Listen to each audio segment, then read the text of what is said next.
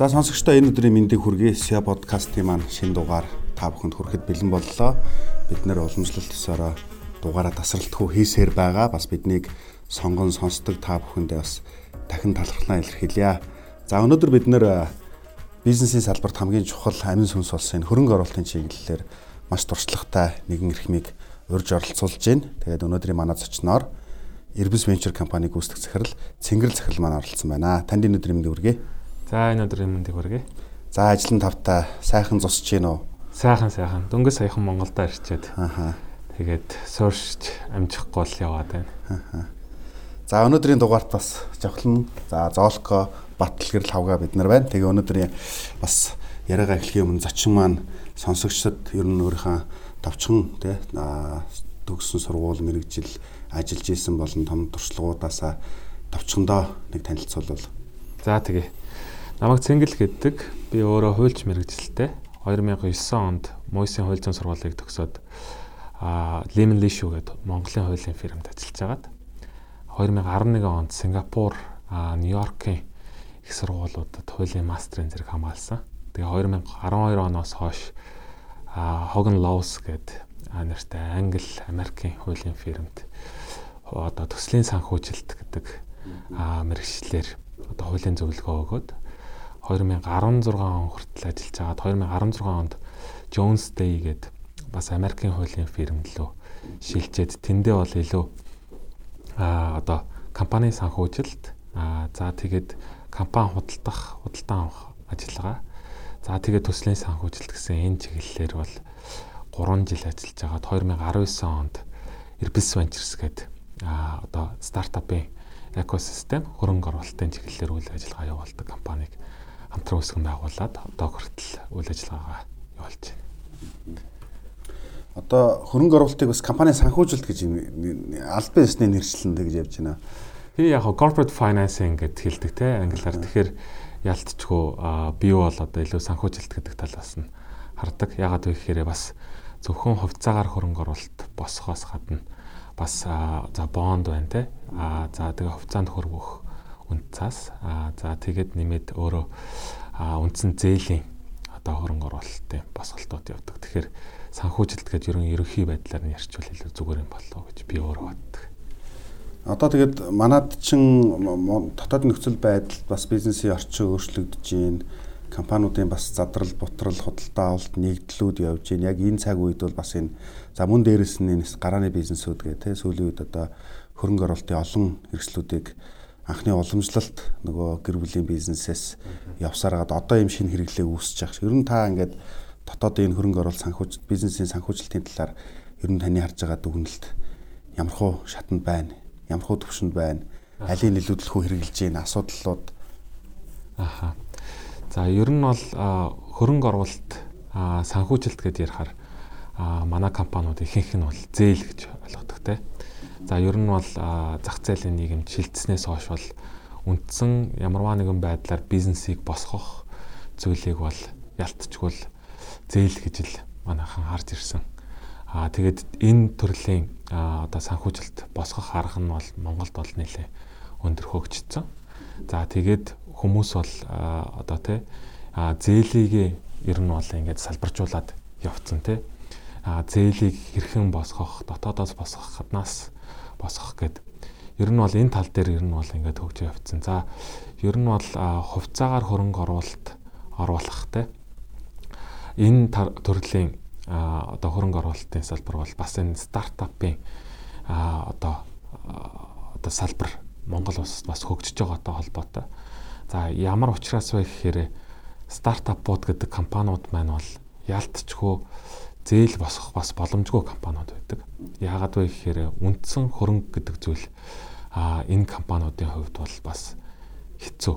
Хэцүү гэдэг нь ямар учиртай вэ гэхээр тий одоо банкнуудын зүгээс эсвэл банк бус санхүүгийн байгууллагуудын зүгээс альва байдлаар одоо зээл олоход бол зайлшгүй бас одоо барьцаа хөрөнгө шаарддаг тий. Тэгжиж бас өөрөөсөө хэрсдлийг бууруулдаг юм байгаа. Тэгэхээр тэрэн дээр одоо стартапууд маань бол ер нь бол ихэнхдээ бол ингэж л эхэлж байгаа шүү дээ стартапууд бол. За ер нь бол нийгэмд нэг иймэрхүү асуудал байгаа юм байна. Энэ асуудлыг бол шийдчихвэл Нэгдүгээрт нийгмийн том одоо нөлөөтэй байна. Хоёрдугаарт бол энэ бол айгүй тогтвортой одоо бизнес болох боломжтой байна. Буюу бид нэр олон хүний асуудлыг шийдэхээр тэр хүмүүс хурж ирээд те миний үндсэн одоо найдвартай хэрэглэгч нар болох юм байна. Бидний бизнес амжилттай явах юм байна гэдэг ийм үндэс дээр явдаг. Тэгэхээр яалтчгүй нөгөө стартапууд маань нийгмийн асуудлыг шийднэ. За шийдэхдээ аль болох технологиор шийдээд байгаа тийм. За технологиор шийдэхээр ямар учиртай давуу тал байна вэ гэхээр ерөөсө хурдан хугацаанд олон хүнд хүрч чадчихж байгаа тийм. Өнөөдөр би нэг кофе шоп ч юм уу, за эсвэл одоо нэг ресторан нээлээ гэж бодоход за би бол энэ бизнесийг тэлэхэд зайлшгүй хүн хүчний болоод эд хөрөнгийн буюу одоо бит одоо үл хөдлөх хөрөнгийн хөрөнгө оруулалт над шаардлагатай. Тэгэхээр яалтчгүй өсөлт нь удаан тий. Тэгэхээр энэ стартапууд маань бол технологи суурьтай ихэнх нь. Тэгэхээр аваачаад банк бус санхүүгийн байгууллага юм уу эсвэл банкнд очиод за энэ манай энэ технологи ийм байгаа, энэ аппликейшн байна, энэ манайх вебсайт байна, энийг барьцаал гэхээр нөгөө банк нь мэдээж бол тэрийг бол үнэлээд тэгээ барьцаанд авахд айгүй хэцүү. Буцаагаад тэрийг худалдахад нөгөө хийж байгаа хүмүүсээс өөр хүмүүс тэрийг одоо худалдаж авах боломжгүй байдаг. Тэгэхээр яалтчгүй стартап гэдэг компани маань бол зөвхөн ихэнх тохиолдолд хувьцаагаар одоо хөрөнгө оруулалт босгодог буюу өөрөө өөрсдийнхөө тодорхой хэмжээний компани удирдах хяналтын хэмжээгээ эдийн засгийн ашиг сонирхолтой хөрөнгө оруулагч хүнтэй хуваалцаад тэгээд хөрөнгө оруулалтаа босгосны үндсэн дээр бизнесээ босгоод ингээм амжилттай явдаг. 2015 оноос ер нь бол нэлээд одоо энэ стартапын салбар маань эрчимтэй хөгжиж байна. За ер нь бол бүгд мэдэх бах 2016 онд бас Lendman гэдэг мобайл одоо шийдэл төр үндэслсэн барьцаагүй одоо зээлийн ийм аппликейшн гарч ирснээр бас олон шинэ стартапууд богино хугацаанд бас төрж гарч ирлээ. Тэгэд энэ нь бас өөрөө яг энэ хөрөнгө оруулалт компани санхүүжилтийн салбарыг бол нэлээд өөр болгож байна л да. Одоо тэгэд олон яг энэ захимдлын технологичсон санхүүгийн чиглэлийн бизнесүүд харин ч бүр эрчимжтэй өгцөө. Одоо зээл аавна гэдэг нь хуучин ламбард энэ гэсэн одоо бол айгүй амархан аль ч ап одоо ингээд баргалж та зөвхөн регистрийг харуулад л ингээд автоматар хэмжээ явуулж байгаа өргөн боломж ийдсэн шүү дээ. Тэгэхээр миний хувьд болохоор Erus Venture-ийн талаар нэлээд дэлгэрүүлж асуумаар байна л да. Жишээлбэл одоо Erus Venture өөрийн гэсэн хөрөнгөөрөө одоо гарааны бизнесүүдэд хөрөнгө оруулалт хийдэг юм уу? Эсвэл тодорхой хувийг нь хийгээд үлдсэнийг нь өөр хөрөнгө оруулагч нараар авт юм уу? Эсвэл цэвэр хөрөнгө оруулагч нарын одоо хөрөнгийн менежментийг удирдах явдаг юм уу? Ер нь энэ дээр ямар зохицуултууд байдгийг, за ялангуяа энэ Монголын одоо компани тухай хуулиуд дээр эдгээр асуудлууд нь яаж тусч, яаж шийдэгдэж байгаа вэ? Гоё асуулт байна. За Erus Ventures бол яг таны хэлсэн 3 зүйлийг гуруулan энэ ер нь бол хийж байгаа. За нэгдүгээрт бол бид өөрөө өөрсдийнхөө босгосон хөрөнгийг бидний шаардлагад хангасан стартап компаниудад хөрөнгө оруулалт. Одоогийн байдлаар 5 стартап компанид хөрөнгө оруулсан байдаг. 3 нь Монголд үйл ажиллагаа явуулдаг. Нөгөө 2 нь бол зүүн Азид үйл ажиллагаа явуулдаг. Гадаад стартапууд. За нэг нь бол бид нар бол шууд хөрөнгө оруулалт оруулдаг. Хоёрдугаарт бол бид нар яалтчгүй өнөөдөр энэ стартапын хөрөнгө оруулалтын энэ салбар маань бол дөнгөж хөгжиж байна. Одоо тоото цөөхөн хэдэн хөрөнгө оруулалтын компаниуд байна. За хөрөнгө оруулалтын сан гэдэг ойлголт бол одоо стартапын venture capital ер нь бол Монголд байхгүй. Ямар учиртай вэ гэхээр сангийн зохион байгуулалт бол өөр манад бас хууль эрх зүйн орчин бол хангалттай хөгжиж амжаагүй байна те. За одоо байгаа ихэнх компаниуд те одоо яаж хөрөнгө оруулаад байна вэ гэхээр өөрөө өөрсдийнхөө баланс шийд буюу те бэлэн одоо компани хуримтлалаасаа хөрөнгө оруулж байгаа.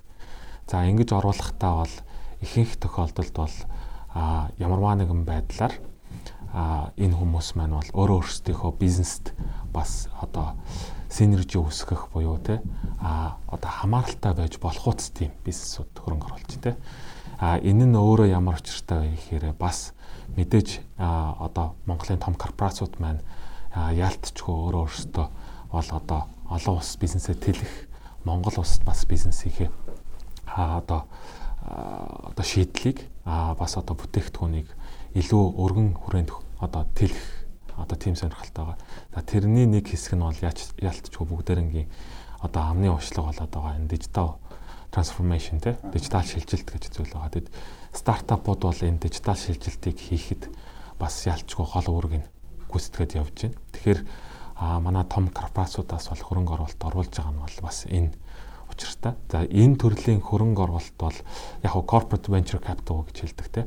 Ер нь бол тодорхой корпорац өөрийнхөө тодорхой хэмжээний хуримтлалыг за энэ стартапын юм уу те. За ер нь бол хөрөнгө оруулалтанд чиглүүлье гэдэг тусдаа баг гаргаад тэр хүмүүс нь энэ талаараа өөрсдөө судалгаа хийж хагаад өөрсдийнхөө одоо бизнест одоо comparable гэдэг те одоо нийцхүүц тийм бизнесүүд хөрөнгө оруулдаг. Ийм чиглэл бол одоо сүүлийн 3 жилд бол нэлээ одоо дэлгэрсэн, хөгжсөн ингээ явж байна. За яг манай зүгээс бол мэдээж түрүүн хэлсэн шууд хөрөнгө оруулалт оруулдаг. Хоёрдугаарт энэ корпорацийн одоо venture capital те өөрөөсдийнхөө компанийн зүгээс хөрөнгө оруулж байгаа энэ компаниудад бас дэмжлэг үзүүлэх гэдэг байдлаас ажилладаг. Ямар учраас вэ гэхээр за өнөөдөр энэ компаниуд маань бол стартап sourcing гэж ярьдаг. Ер нь бол яг ингэ шин тутам гарч ирж байгаа стартапуудыг шууд өөрөөсдийнхөө одоо платформоор ч юм уу те имэйлээр ч юм уу аппликейшн аваад ингэ явдаг зүйл байхгүй. Нэгдүгээрт бол танилын хүрээгээр явж байна. Хоёрдугаарт бол ямарваа нэгэн ивент конференц болохоор очиж сонсоод явж байна. За гуравдугаарт бол ялтчгүй юм стартапын тодорхой одоо юм тэмцээнүүд байна те. За үүнтэй холбогдуулаад манай зүгээс бол Snow Leopard Tech Challenge гэдэг тэмцээн зохион байгуулдаг. За энэ тэмцээн нь бол ерөөсөө л стартапуудыг хөрөнгө оруулагч нартай холбох. Тэгээд энэ тэмцээнээс гарч ирсэн бас стартапуудаа бид нөр өөрсдөө хөрөнгө оруулдаг. Тэгэхээр нэгдүгээр хөрөнгө оруулалт, хоёрдугаарт бол стартапынхаа экосистемийг дэмжих гэсэн ийм үйл ажиллагаа явуулдаг. За гуравдугаарт бол бид нэр бол зөвхөн одоо манай Монголын корпорациуд бас мэдээж зөвхөн Монголынхоо технологийн компаниудаар өөрсдийнхөө хөрөнгө оруулалтын боломжийг хязгаарлалчвал бас хөрөнгө оруулалтынхаа тоон бол ихсэхгүй. Тэгэхээр бид нар бол гадаадын за ихэнх тохиолдолд бол Сингапур суурьтай стартапуудыг Монголынхоо хөрөнгө оруулалт одоо оруулах сонирхолтой байгаа тэр корпорациудад таниулах, танилцуулах тийм үйл ажиллагаа явуулдаг тийм. За үүнтэй одоо яг одоо эсрэгээрээ бид нар бас ер нь бол одоо Сингапур, Хонконг, Япон, Солонгос одоо суурьтай хөрөнгө оруулалтын яг одоо фирмүүдтэй одоо хөрөнгө оруулалтын сангуудтай одоо ийм хамтын ажиллагаа өрнүүлээд ер нь бол ийм хөрөнгө оруулалтын клуб одоо ингээд нэгээд ингээ явдаг. За энэ нь ямар учиртай вэ гэхээр бид нар бол Монголынхоо стартапуудыг гадны хөрөнгө оруулагч нарт таниулах. За улмаар одоо хамгийн эцсийн зорилго бол гадаадын хөрөнгө оруулагч нараас Монголын стартапууд руу хөрөнгө оруулах гэсэн ийм сонирхолтой. Тэгээ энэ гурван үндсэн үйл ажиллагаа маань бол ерөөсөө л Монголд стартапын хөрөнгө оруулалт, стартапын экосистемийг хөгжүүлэх гэсэн л одоо ийм зорилготой үйл ажиллагаа явуулаад хэд хэдэн талаас нь л үзээд байна. Нэг ясандаа жишээлбэл би нэг сая доллартай одоо хөрөнгө оруулалт хинт хийхээ мэдэхгүй байгаа тохиолдолд одоо танай компанид хандаад ер нь эсвэл танай одоо зохион байгуулж байгаа тэмцээнүүд дээр очиж үзэж байгаад өөр таалагдсандаа хөрөнгө оруулалтыг хийж өгөх нэ, хийх болох нэ тий. Хоёрдугаар дараагийн асуулт ер нь ингээд за жишээлбэл хөрөнгөтэй хүн би одоо хөрөнгөө одоо инвестментүүдийг хийхэд танахаар дамжуулснараа эрсдэл нь одоо яаж буурд юм бэ? Эсвэл одоо ямар хувь шимтгэл би та бүхэн төлдөг вэ? За ямарваа нэгэн байдлаар бол Bus Ventures бол шимтгэл бол авдаг. За жишээ нь бол та нэг компани $100,000 хөрөнгө оруулалт оруулъя тий. Гээд одоо тэр компани нь манай одоо платформ тий ас гарч ирсэн стартап байлаа гэж бодоход бид нар бол стартапаас нь ч бай хөрөнгө оруулагч нараас ямарваа нэгэн шимтгэл авдаг. За стартапын хөрөнгө оруулалт бол Монголд болон дэлхийд бол ер нь бол хамгийн одоо эрсдэлтэй хөрөнгө оруулалтын нэгэн тооцогдно. За энийг Irbis Ventures-ийн зүгээс бас өөрсдөө бизнес модель гаргаад ер нь бол эрсдлийг нь бууруулах талаар хэд хэдэн зүйл хийдэг. За тэрнийх нь нэг нь бол юу вэ гэхээр за стартапууд гэхээр ер нь бол хүн болгон бас төсөөлж байгаа. Ихэнх тохиолдолд бол хүн хүчний асуудалтай байдаг те. За компани болгонд ямарваа нэгэн байдлаар хуульч байгаад байх шаардлагагүй те. Компани болгонд санхүүгийн хүн байгаад байх 100% шаардлага байхгүй. За компани болгонд ямарваа нэгэн байдлаар 100% одоо дотоодынх нь компанийн нь бүтц, компанийн засаглалыг нь хоригдож идэг хүн байгаад байх шаардлага. Энэ компаниуд бол ихэнх тохиолдолд бол үндсэн үүсгэн байгуулагч нар дээр суурилж одоо үйл ажиллагаагаа явуулж бизнесийнхээ шийдлийг олон нийтэд хүргэдэг те. Тэгэхээр энэ тохиолдолд бид нар бол одоо contributor гэдэг манад нэг юм сегмент байдаг. Тэр нь юу вэ гэхээр бид одоо Монгол болон одоо гадаадын стартап технологи сонирхдаг мэрэгчлэлтэн залуусын юм нийгэмлэг байгуулж байгаа. Одоогоор бол 130 орчим залуу нэгдсэн байдаг. Энэ хүмүүс нь бол ихэнхдээ за стартапын хөрөнгө оруулалтын фирмүүдэд гадаадд ажилладаг. За хуульч, санхүүгийн шинжээж бизнес хөгжлийн хүмүүс. За маркетингийн хүмүүс те. Тэгэд энэ хүмүүс маань бол бүгд өөрөөсөө үндсэн суурь ажлуудтай байж байгаа. Тэгэхдээ энэ хүмүүс бол шууд ямарваа нэгэн стартапын бизнес санааг сонсоод за би энэ компанид ороод ажиллая гэд явахаар мэдээж том эрсдэлтэй. Тэгэхээр бид нэр энэ нийгэмлэгээр дамжуулаад яг шаардлагатай байгаа үйлчилгээг нь тэр стартапуудад үзүүлнэ гэж байна. За жишээ нь бол нэг компани өнөөдөр те одоо $10,000 босгоод за би одоо ер нь бол хоол хүргэдэг ийм бизнес хийе гэх те. Ингээд явж хахад энэ компани хуульч хөлслөөд $23,000 те 4-5 сая төгрөгөөр хуулийн зөвлөгөө аваад гэрээ бичгээ хийгээд за үргэлжлүүлээд одоо өөрөөсдийнхөө санхүүгийн одоо прогнозтэй одоо төсөөллийг нэг санхүүгийн шинжээчээр хийлгээд ингээ явхаар ер нь бол нөгөө босгосон $10,000 тэр чигээр алга болчих гээд байдаг. Тэгтээ хийхгүй болохоор суурь нь буруу болчих гээд байдаг тэр компанийх нь.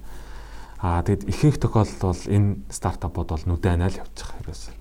За ер нь бол эхлээд ер нь бол бүтээгдэхүүн бизнесээ бол олон нийтэд таниулчих, бизнес амжилттай болгочих. Тэгээд дараа нь засъя гэдэг байдлаар явдаг. За тэгэхээр нэг том асуудал нь бол мэдээж бас нөгөө засах зардал нь айгүй өндөр. Эсвэл зарим тохиолдолд засагдахгүй хэцүү болсон байдаг тийм.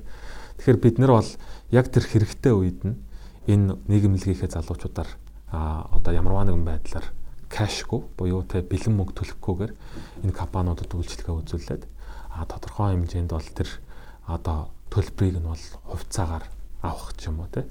Эсвэл deferred гэдэг бол хойшлуулад тийм. За та хэд бол дараагийн хөрөнгө оруулалт босгохоор энэнийх нь төлбөрийг нь төлчөөрөө гэдэг тийм.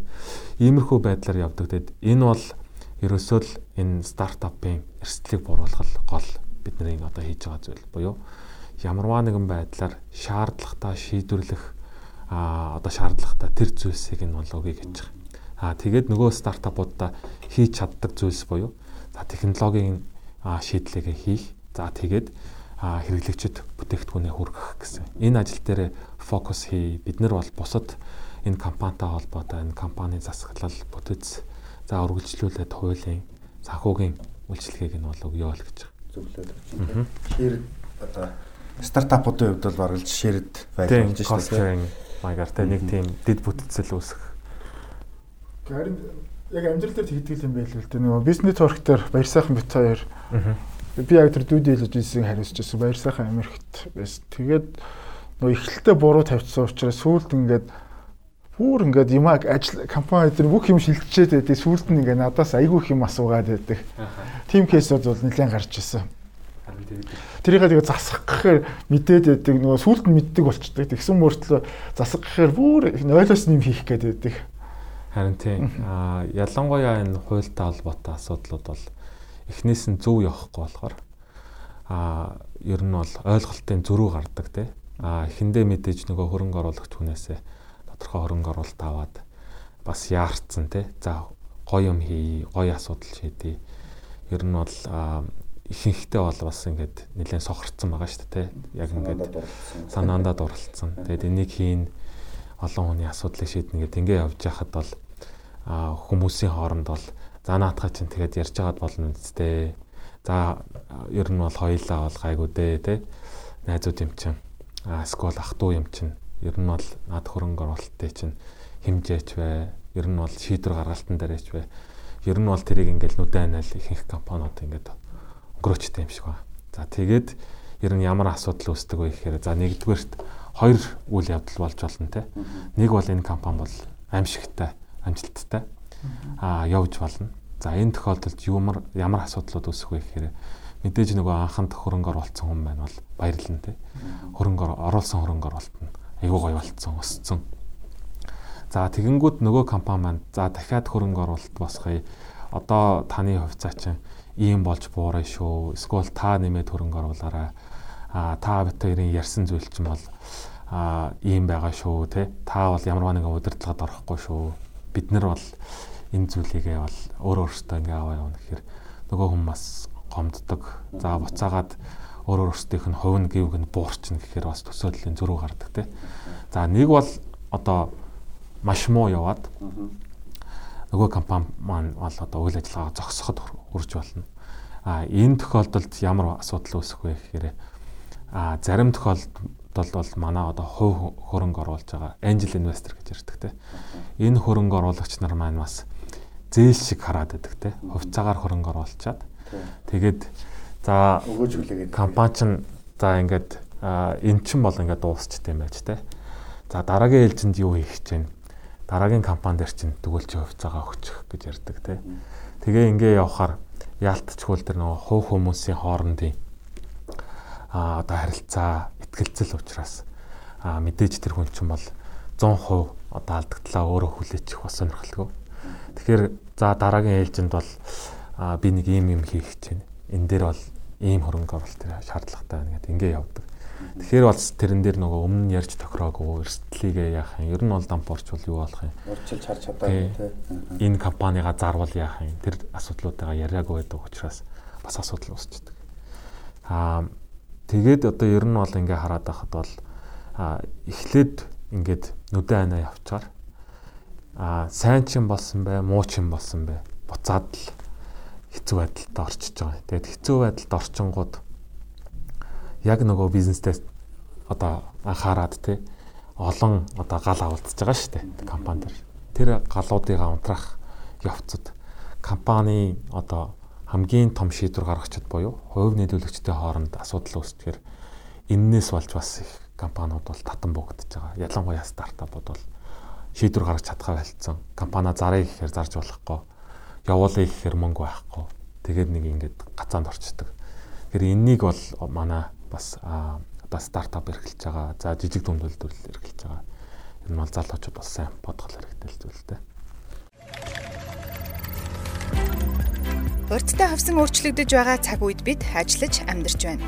Технологийн дэвшил өдөр өдрөөр шинжлэгдэж, цар тахлын дараах өөрчлөлтүүд шин тэнцвэр, шин хэвийн байдлыг бий болгож байна.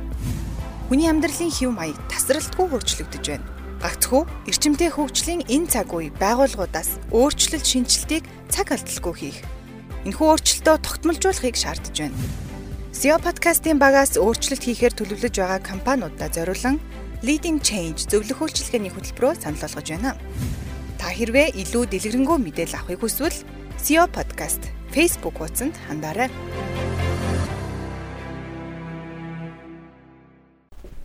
Манай подкаст болохоор SEO подкаст. Тэгэхээр залуу үүс захирлууд зориулж байгаа. Монголд нэг юм нийтлэг юм мод байдаг. Тэр нь юу гэхээр за чи нэг 5 жил, 3 жил сайхан үүс захирал хийчихээ. Ахын чамд нэг SOP үгээгээ тий. Хувьцаанаас шеэр үгээгээ. Тэгээд нэг 4-5% авчдаг өгчдөг тий. Тэгээд нөгөө хүн маань одоо үүс захирал маань ажиллаж байгаад 5 жилийн дараа хувьцаагаа аваад зарыг ихээр нэг зарчиж болдгоо нөгөө угаасаа этнис гэрэлтэнд байдгүй хувьцаатай тий. Санал өгье гэхээр нөгөө давуу ирэхээр нөгөө талдаа олчаад байдаг тий. Ингээ шийдвэр гаргалтанд ямар ч оролцоо байдаг. Тэгсэн мөртлөө нэг юм хувьтай тэмдэг шиг болж байна. Ингээ эзэн чим шиг гүйцэтгэгч юм шиг нэг ийм моментум маш их гарч ирээд байгаа л да. Тэгэхээр энэ тохиолдлыг ер нь залуу гүйцэтгэх захирлууд хэрхэн яа шийдвэрлэж явах хэрэгтэй юм бэ? Нөгөө талаар бас эзэдийн хувьд ч гэсэн би одоо ингээд хамгийн мал өгсөн тэгээд болдгоо гэдэг ингээд хоёр талдаа л гомдолтой байдаг. Энэ дээр таны өгөх зөвлөгөө. За ESOP тий бол мэдээж одоо хамгийн гол зорилго бол чадвартай залуучуудыг өөрийнхөө компанид удаан тогтвортой ажиллуулах тий. Тэгэхээр эзэдүүдийн хувьд бол ялтчгүй одоо ESOP одоо шинээр гаргаад за ер нь бол залуу одоо удирдлагын хүмүүсттэй одоо урамшууллын одоо нэг систем шүү дээ. За урамшууллын систем гэхээр яг таны хэлж байгаа шиг хэд хэдэн том асуудлуудтай. За нэгдүгээрт бол exit буюу буцаага тэр хувьцааг зархад айгүй хэцүү те. Хэн тэрийг буцааж авах нь айгүй тодорхойгүй. За ихэнх тохиолдолд бол ялтчгүй IPO хийгдэнгүүд л тэр хувьцаа бол мөнгө болчих. За зарим тохиолдлуудад ESOP дотор юу байдаг вэ гэхээр за 2 жилийн хугацаанд чи тогтвортой ажиллавал манай энэ компани тодорхой хувьцаанд за 5% те яг чиний нэр дээр очино гэд. За тэрийг нь бол vesting period гэж хэлж байгаа те. Vest хийдэг. За vest хийчингүүд тэрнээс хоошгоо тодорхой хугацаанд бас компани тэрийг нь буцаан худалдан авах одоо юм шийдэл гаргаж болдог. Тэр нь нөгөө одоо те гүйцэтгэх удирдлагын тэр залуучуудад ямар тодорхой зүйл өгөх вэ гэхээр ерөөсөө exit өгч байгаа байхгүй. За би нэг бол IPO хийгээд үнэхээр би сайн яваад те энэ компанийгаа IPO хийчихэнгүүт за нөгөө хамтарч байгаа хүмүүс маань бас гарна те хөрөнгө оруулалтаа гаргаад авна. За би өөрийнхөө цаг хугацаа хичээл зүтгэлийгээ бас одоо тодорхой үнэлүүлсэн тэр хувьцаагаа бас буцаагаад олон нийтэд арилжаалах байдлаар бол гаргаад авна гэдэг те. За энэ бол одоо нөгөө талдаа буюу за компани тодорхой анхны хөрөнгө оруулагч за тэр компани эзэн хүний хувьд бол яалтчгүй айгуу зөв систем байгаа байхгүй. Яагаад вэ гэхээр мэдээж тэр хүнийг айгуу сайн ажиллуулж хагаад хамгийн одоо амжилт бол IPO хийх байгаа шүү дээ. Тэгэхээр хоёр талдаа ашигтай байгаа байхгүй.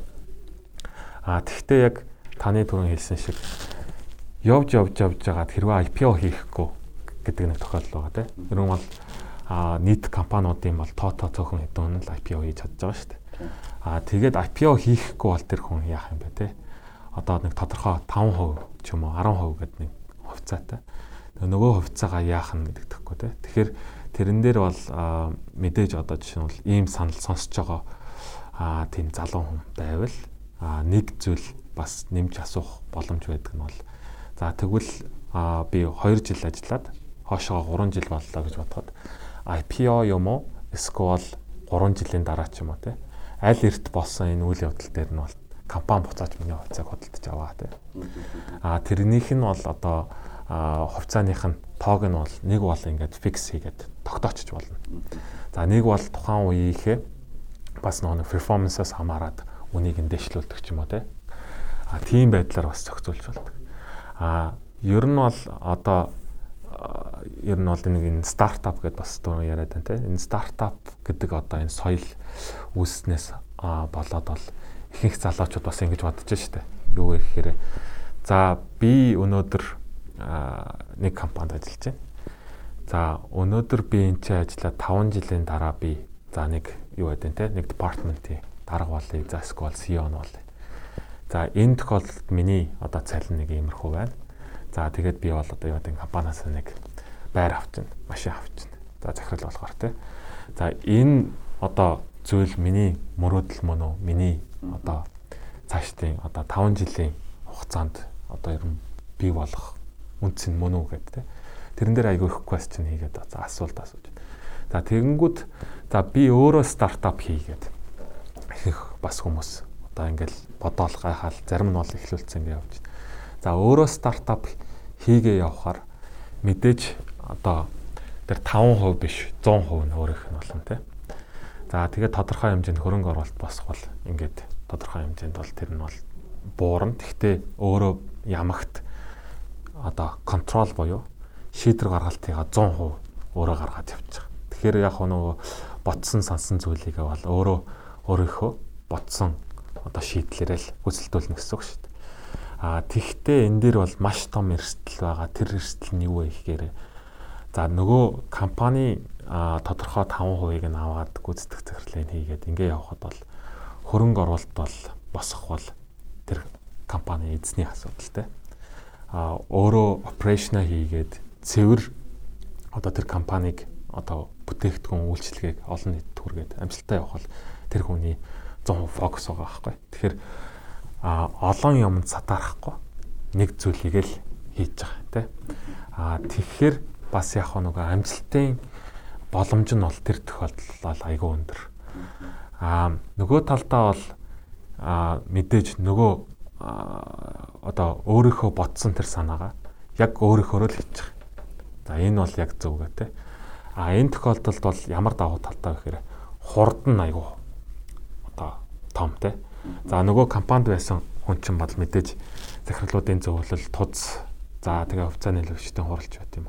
Шийдвэр тэнцэнээс авж иж тодорхой юмнуудаа хийн. Тодорхой төсвийн хязгаарлалтанд тэгээ тодорхой одоо тэр компани бас одоо групп компаниудын нэр хүнд за зөндөө олон асуудлууд байгаа. Тэрийг харгалзаж хагаад тодорхой хэмжээнд хязгаарлалттай үйл ажиллагаа болно. Тэгэхээр бас нөгөө амжилтынх нь одоо юу н боломж нь өндөрч гисэн тодорхой хэмжээнд хязгаарлагдмал байж болж байгаа байхгүй. Нөгөө тохиолдолд бол өөрөө хүснээрээ хийхээр магадгүй те тэр компани 1000 дахин өсөх боломжтой.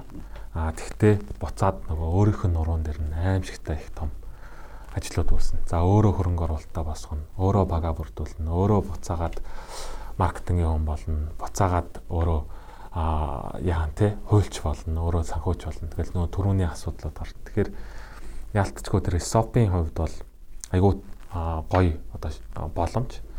Тэгтээ тэрэн дээр бол яалтчгүй тэр exit буюу буцаагаад энэ хувьцааг яаж юу болох юм бэ те?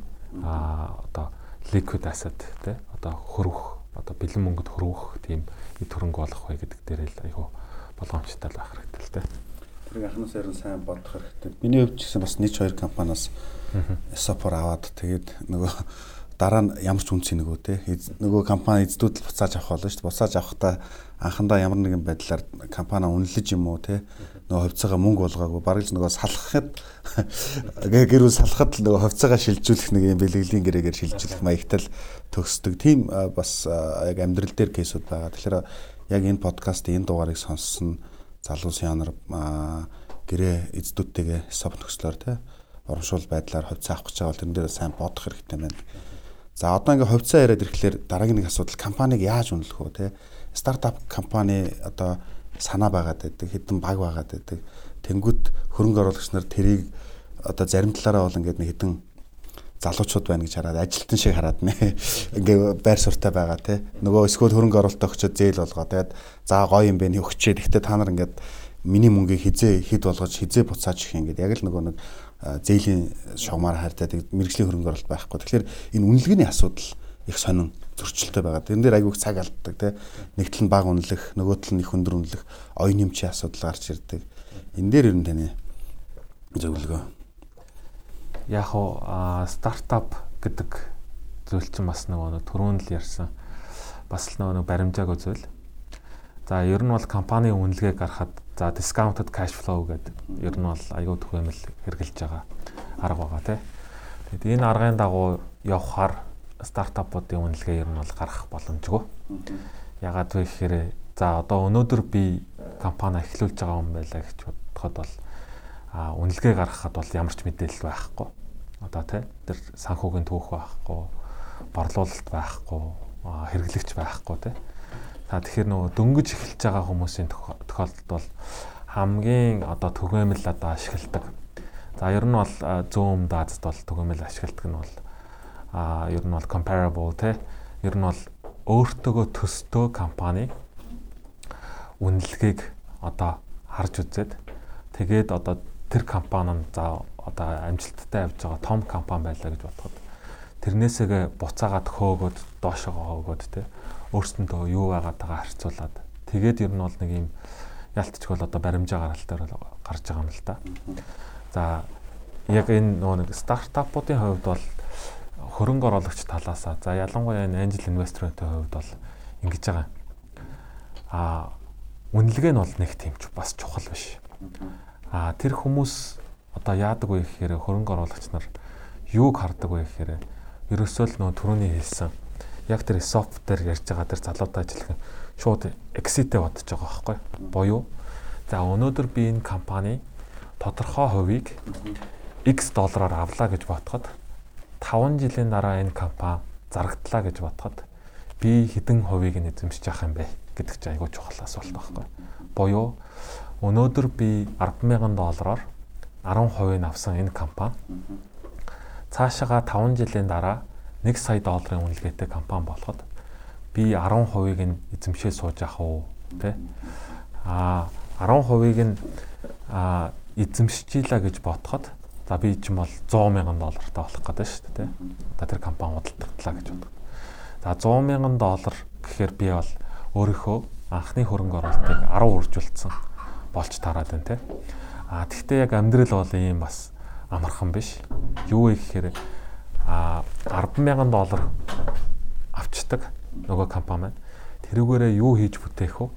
За тэгээд сая долларын компани болтол энэ компани нийт хэдэн төгрөгийн хэдэн долларын хөрөнгө оруулалт шаардлагатай мэй тэ. За тэгэнгүүт хөрөнгө оруулагч нар яадаг вэ гэхээр ихэнх тохиолдолд за 10,000-аар чи хэдэн жил явах юм гэж ихэнхдээ асуудаг тэ. За ер нь бол cash flow ч надад хэдэн одоо сар надаараа гүрэх юм те. За 10 сар гүрэлээ гэж бодъё. 10 сарын дотор чи юу хийж бүтээх. За нэг юм хийгээд ингээд бүтээчихэж байгаа те. За тэгэнгүүт тэр үед чи дахиад хөрөнгө оруулалт босохдоо те компани чинь үнэлгээ тэр үед хэд байх юм. Ер нь төсөөлж чинь. За үргэлжлүүлээд чамд хэдэн доллар хэрэгтэй. За явж байгаа л ер нь бол гол асуулт бол exit хүртлээ буюу нэг бол чи компани IPO хийх, нэг бол чи компанийгаа бусдад худалдахад чамд ер нь юу хэрэгтэй те бүтээгдэхүүн чинь аимшигтай болцсон байх юм уу? Эсвэл амар олон хэрэглэгчтэй болцсон байх юм уу? Амар их орлоготой болцсон байх юм уу? Тэр төсөөллөгийг гаргаад тэгээд тэр хүрэхэд тэр одоо өөрөө ч юм төсөөлж байгаа те.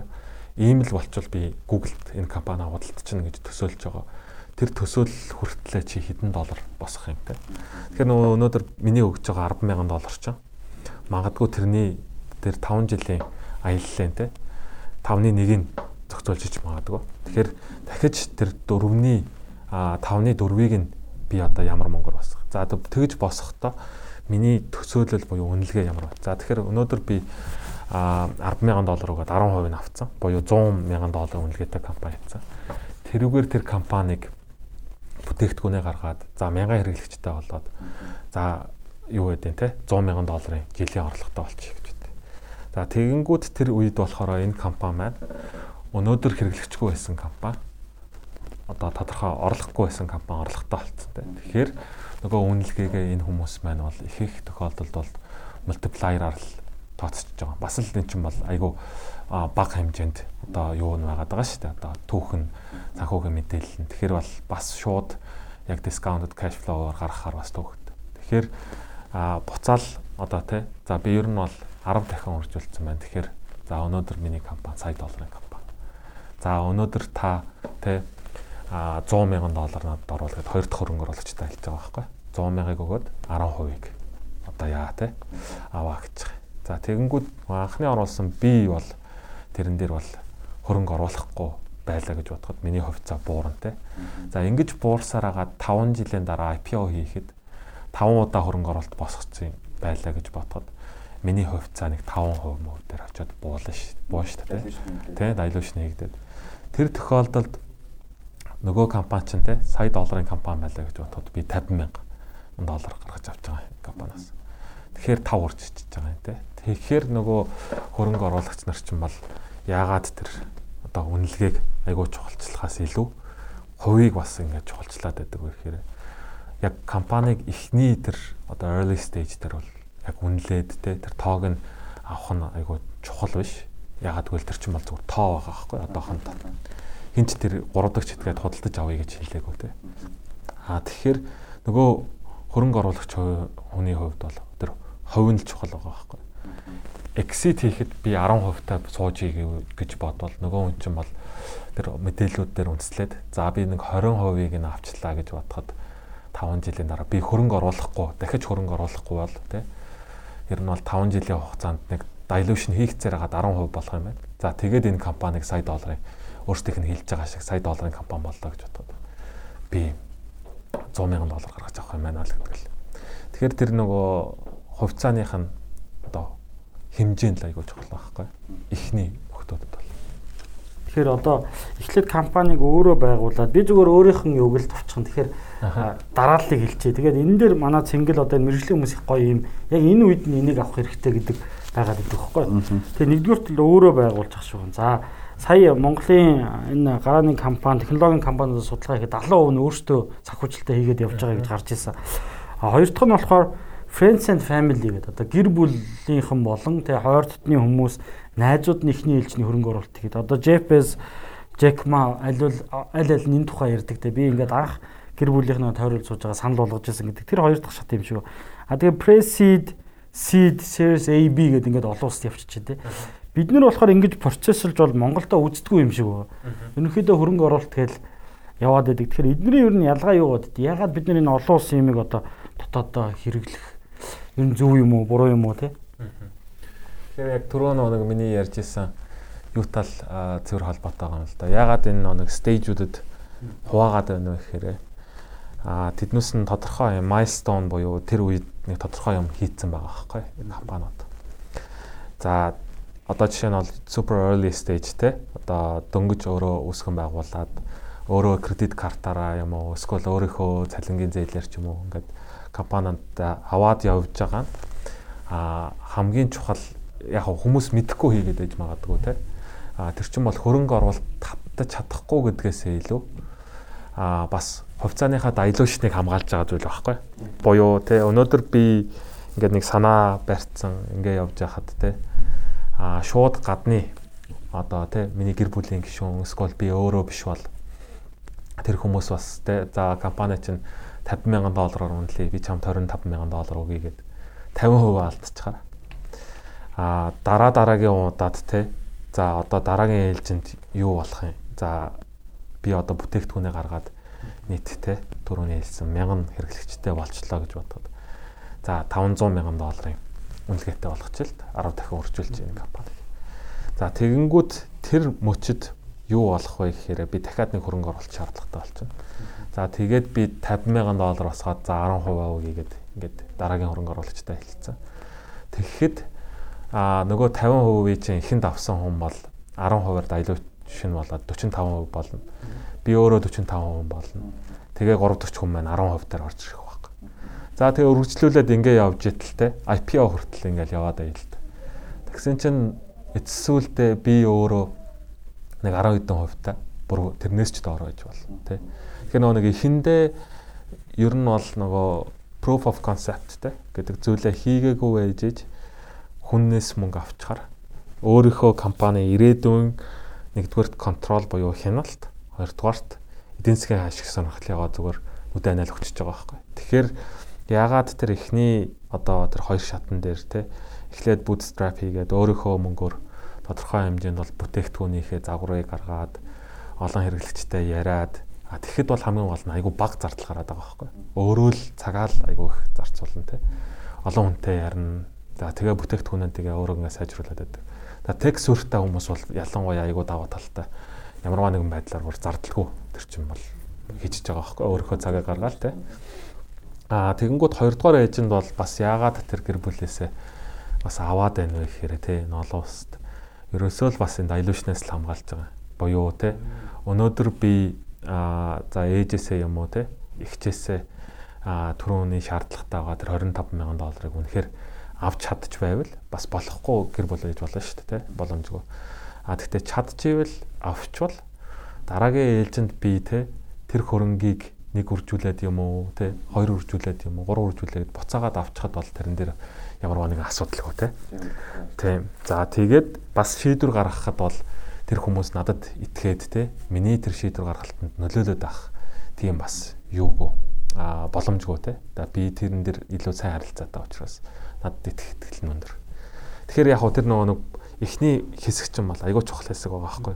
Буюу product market fit буюу хэрэглэгч миний бүтээгдэхүүнийг яг одоо миний амьдралд хэрэгтэйгээд яг хэрэглэхтэй одоо бүр ингээд фэн нь болох тэр одоо мөч хүртэл чинь айгүй бага зардлаар айгүй их юм хийж байгаа байхгүй. Тэгээд тэр хугацаанд бол ялтчгүй нөгөө үүсгэн байгуулагч нар маань өөрсдийнхөө зардлаар ингээд яваад тэнд очичвал одоо нэг том одоо давуу тал юу болох вэ гэхээр нөгөө буцаад 3 дахь этгээд буюу хөндлөнгийн хөрөнгө оруулагчаас мөнгө басахад нэгэнд танаа компани тодорхой хэмжээний хэрэглэгчтэй бүтээгдэхүүн чинь зах зээл тодорхой хэмжээнд хүлээн зөвшөөрөгдсөн байвал нөгөө одоо өөрийнхөө ирээдүйн олох ашиг ирээдүйн шийдвэр гаргалтынхаа тодорхой хувийг одоо тастаж өгөхдөө бага хувийг л өгнө гэсэн үг байхгүй. Тэгэхээр тэр эхний хоёр шатн дээр нэг тэгж явж байгаа. За тэгээд яагаад тэр одоо seed за тэгээд үргэлжлүүлээд те series A, B, C, D гэд ингээ явж ийн вэ гэхээр ерөөсөө л нөгөө үнэлгээтэй л холбоотой байхгүй, үнэлгээ dilutionтэй. Ямар учраас вэ гэхээр за өнөөдөр би жишээ нь бол seed гэж хэлээд те $100,000 босгоод те тэгэл seed гэж хэлээл зогсолтгүй явсаар хагаад $100 босгож болно. Тэгтээ энэ дээр чинь бол цаг хугацааны хувьд ямарваа нэгэн байдлаар хязгаарлалт тавихгүй бол би 5 жил seed round хийж болох байхгүй. Тэгтээ тэр чинь бол ерөөсөө 5 жил нэг үнэлгээгээр л яваад байна гэсэн үг. Тэ? Тэгэхээр нөгөө буцаал энэ компани маань өөрөө тэр IPO хийх үү, тэ? Томроод явах уу, тэ? Тэгэхээр өнөөдөр би жишээ нь бол seed round дээр за тэ танаас $100,000 аваад 10% өгчөж байгаа байхгүй. Тэгэнгүүтээ жилийн дараа дахиад одоо юу гэдэг нь те Zolco-гоос $100,000 аваад 10% өгчөж байгаа. Тэгэл ингээд яваад ангууд танд ямар юу үүсэх вэ гэхээр асуудал үүсэх вэ гэхээр нөгөө 10%-ийг авсан $100,000 ч ерөөс өсөлтгүй харагдаад байгаа байхгүй. Яг ижилхэн л тийм dilution л яваад. Тэгэхээр нөгөө нэг энэ staged хувааж байгаагийн нэг гол учир нь болохоор тэр одоо жил цагаар бол хуваахгүй ажиллаар л хуваачих их тохиолдолд. За өнөөдөр би 1000 хэрэглэгчтэй бол би жилийн дараа 100000 хэрэглэгчтэй болоод тий за бүтээгдэхүүнийхээ одоо 5 ширхэг модултай хийх гэсэн бол тавуулан энэ хийцэн байж байна.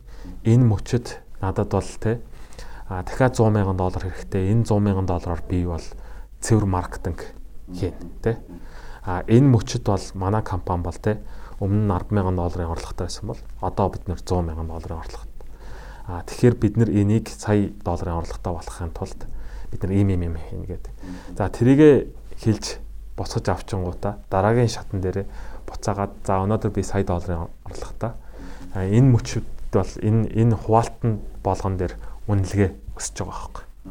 Тэгэхээр одоо тэ дараагийн раунд дээр ч оръё гэж хүмүүс хэлдэг. Тэгэхээр бол та хэд нөгөө хий гэж исэн юмнуудаа хийчихээ тэ.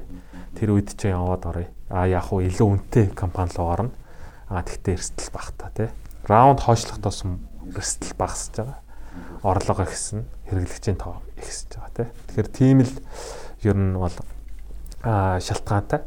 Тэгээд ялтчгүй яг уу Монголд бол их компаниуд бол бас яг ингэж нэг раунд энтер гэж нэрлээл ингээл яваад байдгөө. Бас цөөхөн тооны л хэдэн одоо тех стартапууд бол ингэж хийж байгаа. Тэгэд ингэж хийхин нэг алж албагдал бол ялтчгүй л өөртөө л хамгаалж байгаа зүйлтэй стартап талаас бол. Одоо тэр хяналтын багц гээд байгаа чин эрх мэдэл шийдвэр гаргах ер нь хамгийн доод хэмжээ. Одоо тэрнээс доош орж болохгүй гэдэг одоо хэдэн хөрөнгө оруулагчтай байх үед хэд байх вэ те нэгдүгээр. Тийм ер нь бол юу байгаа штэ. Компани за туц гэж байгаа те. За туц тэгээд хувьцаа эзэмшигчдийн хурал гээд хоёр ер нь бол айгүй одоо их асуудлуудыг шийдэж байгаа. Ийм хоёр байгууллага байгаа компани болгонд. За яг хөө туцгүй компаниуд байгаа те. Тэгэнгүүт тэр компани дүрм дээр бас одоо өөрчилж болно. Тэгэхдээ нэг ийм хоёр зүйл байгаа. Simple majority, super majority гэдэг байгаа. За simple majority нь бол 50 дээр нэмэх 1, 51%. За нөгөөх нь болохоор 66.6% те. Одоо 3.2. Тэгээ 3.2-оор шийддэг зүйлүүд бол компани тухай хуулийн дээр дефолтоор байгаа. Тэгээ энийг манай компаниуд ихэнх тохиолдолд бас өөрчилдөг. Тэгээ энэ бас жоохон асуудалтай л да. Тэгээд яалтчгүй өнөөдөр би өөрөө нэг юм шийдэл гаргаад би тэрэндээ итгээд тэгээд за энэ арга барилаар 5 жил явхад би IPO хийнэ гэдэг юм бас төсөөлөл байгаа шүү дээ. Тэнгүүд тэрийгэ хийх гэхээр буцаад нөгөө шийдвэр гаргалтын дээр очиод гацчихдаг байвал айгүй хэцүү. Тэгэхээр нөгөө стартап хийж байгаа хүмүүсийн айгүй чухал зүйл бол тэр agile те хурдан шийдвэр гаргалт, хурдан одоо маневр хийх тэр одоо боломжууд те. Тэгэд хувьцааныхаа хяналтын багцыг алдчихаар тэр байхгүй болчихно. За ер нь бол тэгээд хувьцааныхаа хяналтын багцыг алдчихаар бол тэгэл нэг компани департамент л болчихж байгаа юм л да. Ерөөсөө зүгээр хэлэхэд бол те. Тэгээд тэр хүмүүсийн л хяналтын багц атгах байгаа хүмүүсийн л шийдвэрээр ер нь бол компани ирээдүй, алсын хараа бүх зүйлүүд тодорхойлогдно гэсэн үг шүү дээ. Одоо энэ дээр зөвхөн сонирхолтой байж магадгүй олон улсын мэддэг кейсүүдээс одоо байв нөө тий. Одоо Стив Джобс ч бас нэг Apple-аас хөгдөөд явсан тий. Буцаж ирэхдээ нэг багц авсан ч гэдэг юм уу. Одоо юун дээр Twitter ч бас Facebook ч бас анхны энжлүүдтэйгээс муудалцаад хувьцаа өгнөхгүй гэл нэг баахан шүүх маргаанд явдаг ч юм уу тий. Яг хөө тэр юун дээр хүмүүс бас нэлээд мэдчихэж магадгүй нөө social network гэдэг кинон дээр гардаг шүү дээ. Тэрэн дээр ямар үйл явдал болж ийнө гэхээр ер нь бол Zuckerberg өөрөө нэг үндсэн үсгэн байгуулагч нь. За тэгээд санхүү хариуцсан одоо найз нь те өөрийнх нь одоо амтран үсгэн байгуулагч гэж яваад. Тэгээ мань хүн бол яг одоо кинон дээр гарч байгаагаар бол ер нь бол хөрөнгө оруулалт хариуцаал яваад байгаа шүү дээ. Тэгээд бас аав ээж нь боломжийн. Тэгээд ер нь бол өөрөө кэш одоо данснаас аваад $10,000, $25,000 гэж явуулаад байгаа шүү дээ. Zuckerberg болохоор Silicon Valley-д очсон. Тэгэнгүүт ер нь бол одоо хамгийн сүүлд нөгөө нэг ямар үйл явдал болдог вэ гэхээр нөгөө хувьцааны dilution болдог шүү дээ. Тэгээд нөгөө нөхөр маань бол одоо хамтран үсгэн байгуулагч гэдэг явж исэн нөхөр маань бол ялтчгүй амар diluted болоод тэгээ ер нь бол компанийн хувьцаа нь ер нь бол одоо тухайн үед хэд байдаг вүлээ. Тэгтээ тэгээд dilution болоод ингээ гарчиж байгаа байхгүй тий. Эндээ гомдоод салдаг. Тэгдэг шүүхтэд. Тэгээ тэр хүн чинь одоо Сингапурт бас юуны Sequoia-гийн партнер.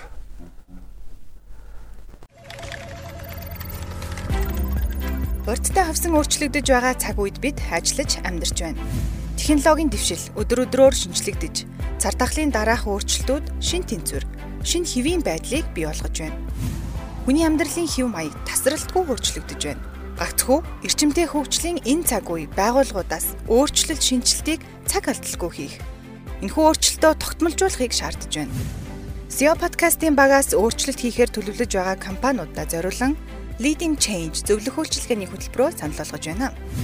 Та хэрвээ илүү дэлгэрэнгүй мэдээлэл авахыг хүсвэл SEO podcast Facebook хуудсанд хандаарай.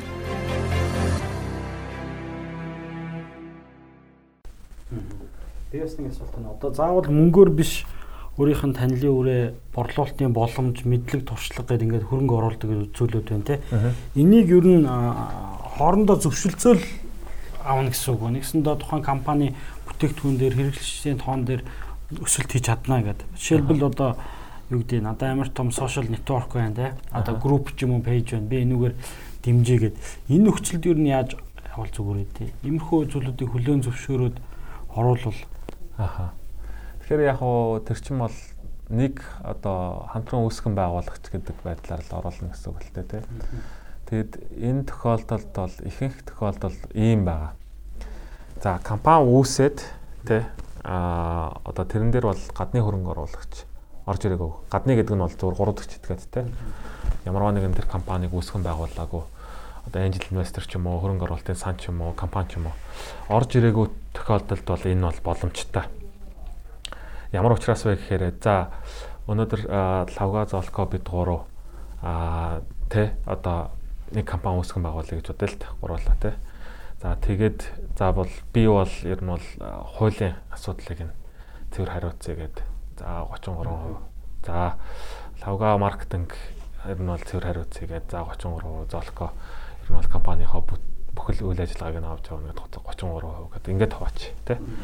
За тэгэнгүүт эн чинь бол за би бол өөрөөхөө за гуруулаа бол өөрөөсдийнхөө мэдлэг, ур чадвар, өөрсдийнхөө туршлага энэ зүйлээр бол тий. Одоо энийг бол sweat equity буюу тий хөлсний хувьцаа гэж байгаа шүү дээ. Хөлс гаргаж тэрнийхээ хариуд бол хувьцаа авч байгаа. За тэгэнгүүт энэ тохиолдолд бол гуруулаа тий.